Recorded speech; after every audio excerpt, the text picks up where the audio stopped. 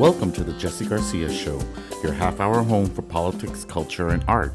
We come to you every Monday with a new story about your world. Today's guest is my friend Jessica Gonzalez-Rojas, the Executive Director of the National Latina Institute for Reproductive Health, the only reproductive justice organization that specifically works to advance reproductive health and rights for Latinas. I want to thank all of you for following Jesse Garcia Show on Facebook, Twitter, and Instagram. For more information about the show, visit jessegarciashow.com. To all our listeners in the DC area, you're invited to Azúcar, a celebration of Afro-Latino music, taking place this Sunday, February 18th from 5 to 9 p.m. at Town Dance Boutique, located at 2009 8th Street Northwest, Washington. The cover charge will be a $10 donation with proceeds benefiting the Latino GLBT History Project and LULAC Landis Scholarships benefiting Latino scholars in Washington, D.C. I hope you have a great Valentine's Day on the 14th, especially those single people out there like me. And remember, keep your head held high the following morning on the way home during your walk of shame. Those chocolates and strawberries were so worth it.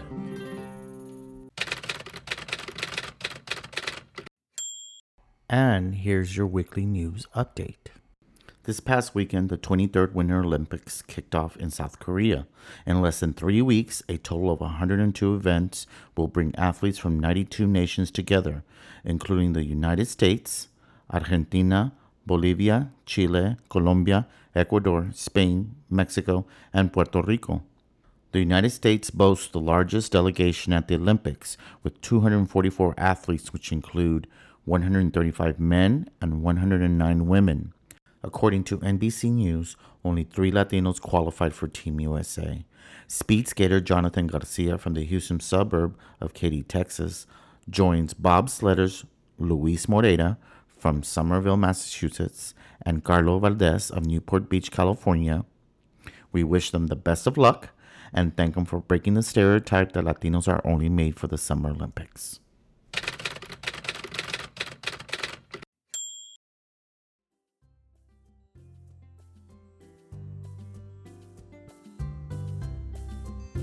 According to the Center for Reproductive Rights, the U.S. spends at least twice as much per capita on healthcare than almost every other Western industrialized country, but has some of the widest disparities in health outcomes. Racial disparities are particularly pronounced in reproductive and sexual health. Women of color fare worse than white women in every aspect of reproductive health. Low-income Latinas are nearly twice as likely as low-income white women to have an unintended pregnancy. African American women and Latinas account for 80% of reported female HIV/AIDS diagnoses, even though they represent only 25% of the U.S. female population. In a recent National Institute of Health study published in 2016 called Health Disparity Among Latina Women, authors Karen Baz and Kelly Massey found that Latinas are less likely to receive regular mammograms and Pap tests. They also found that Latina women are more likely to be uninsured than non-Latina women. Lack of information, fear of results, embarrassment of being touched, access to health care, and language issues compound the problems Latinas deal with before they walk into an examination room to seek medical attention. One person working to change those experiences and start having honest conversations in English and Spanish is Jessica Gonzalez-Rojas of the Latina Institute. You can say Jessica is our nation's Promotora. Like those neighborhood ladies in the barrio that promote health information and social services door to door, Jessica spends her days talking about women's issues in a culture heavily influenced by machismo attitudes and Catholicism.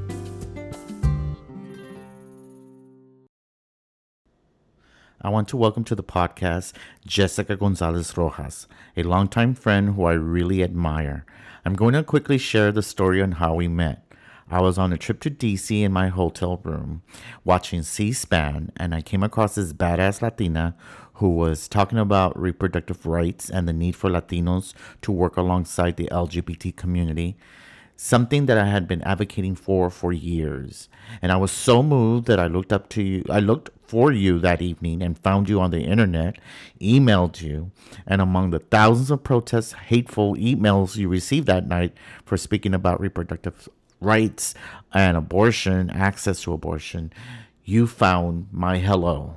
Yes, I thank you, Jesse, for having me on your show. I remember that email so distinctly because I was getting hate mail, and it was one after another, and some of them were really egregious that start off with "Hi, sweetheart," and then you open it, and then it was just a barrage of hateful words, and I was almost like at my end, and then I got yours, and it was so warm and amazing, and I remember writing back and forth, and then actually reading you at In the Dallas. yes, at the Creating Change conference, and I remember going to a panel that you spoke on, and I heard Jesse Garcia. I'm like, I know that name, and anyway, it was just wonderful to connect, and It's now to just be here with you you. work in a very, very tough field, but a very Mm-hmm. important field Mm-hmm. in reproductive justice Yep. in the Latino community. Yep. Can you tell us what does reproductive health encompass, and what is the work of the Latina Institute? Yes. So the National Latina Institute's mission is to build Latina power to advance the human right, and those every word is very important here. The Yes. human right to reproductive health, dignity, and justice. We elevate Latina leaders. We mobilize our families and communities. We catalyze policy change, and we shift the cultural narrative. Because we know there's a lot of stereotypes, a lot of stigma that exists about ourselves, our bodies, our decisions, our ability to parent or not, or have babies or not. And what we want to do is really shift that narrative, making sure it's by us, for us.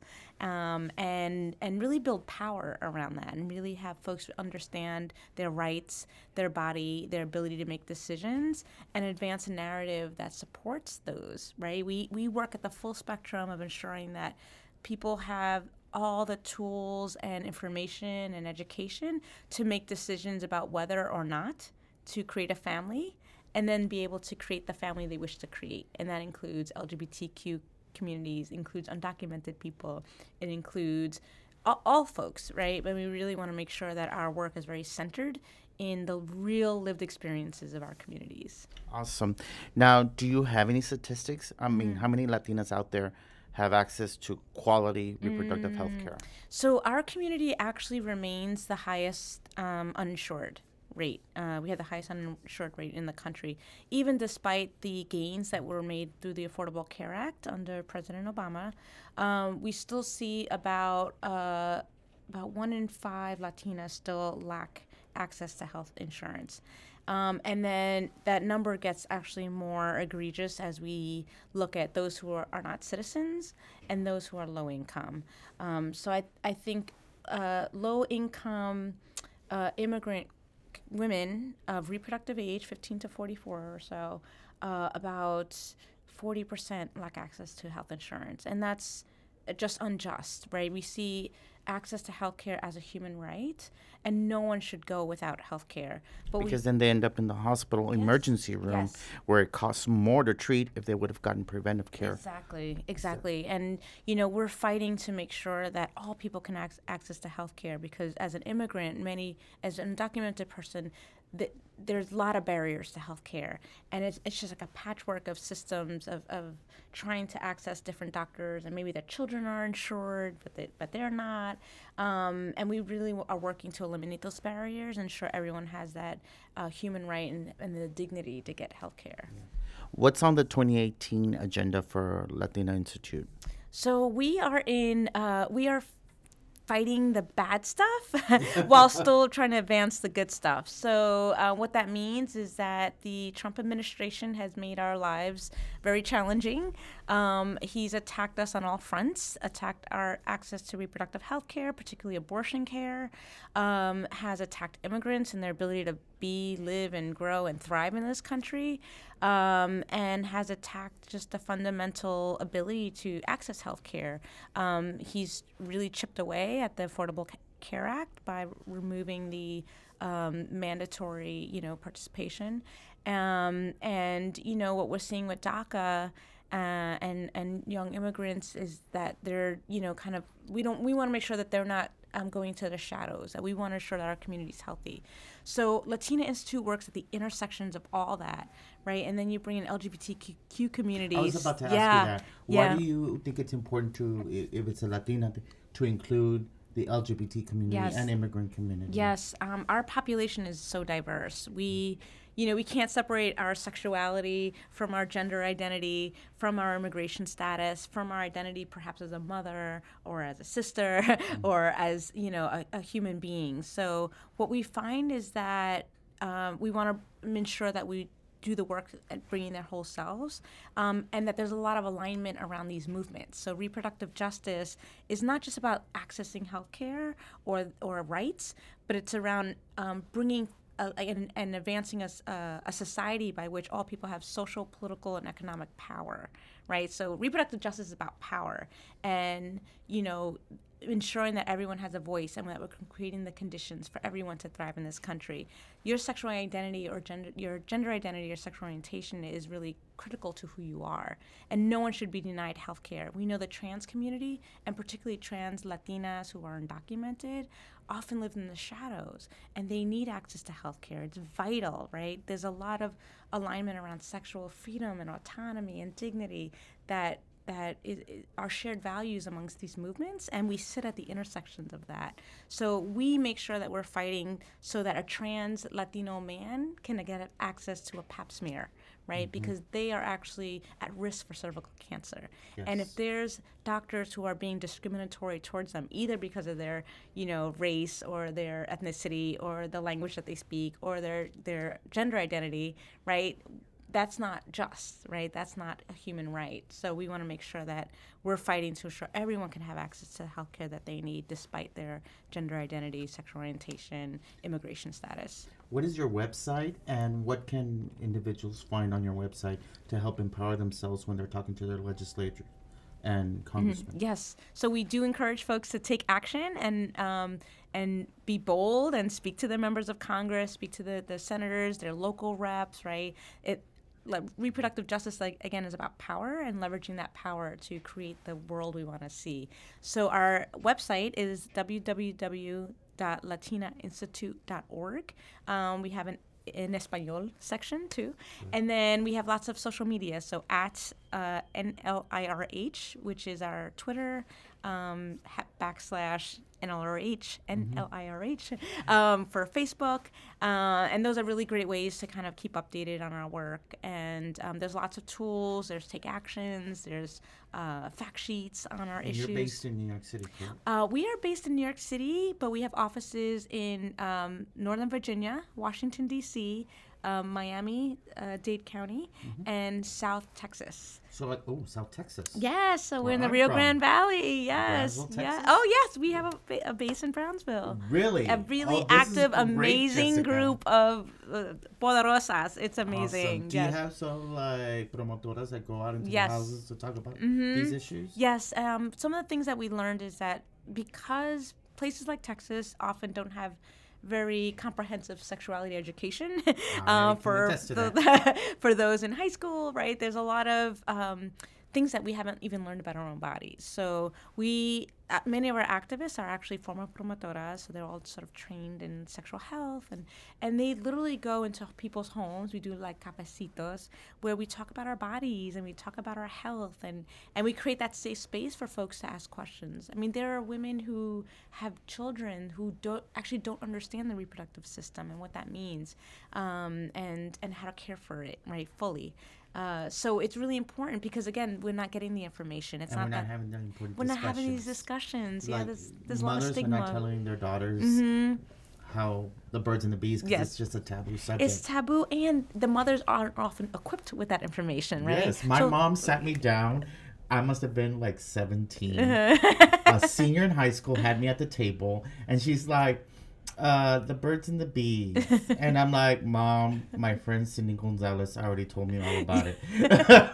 She's like, okay, we're good. We're good then. Yeah. I know, but luckily Planned Parenthood, while it was still open in Brownsville, had a teen theater group. And I was able to go to that teen theater group, learn about the very important ways to prevent HIV and Yes. AIDS, which was important back in 1989 to know this, because this was at the height of the epidemic. Yes. And me coming out as a gay man 2 years later, Yeah.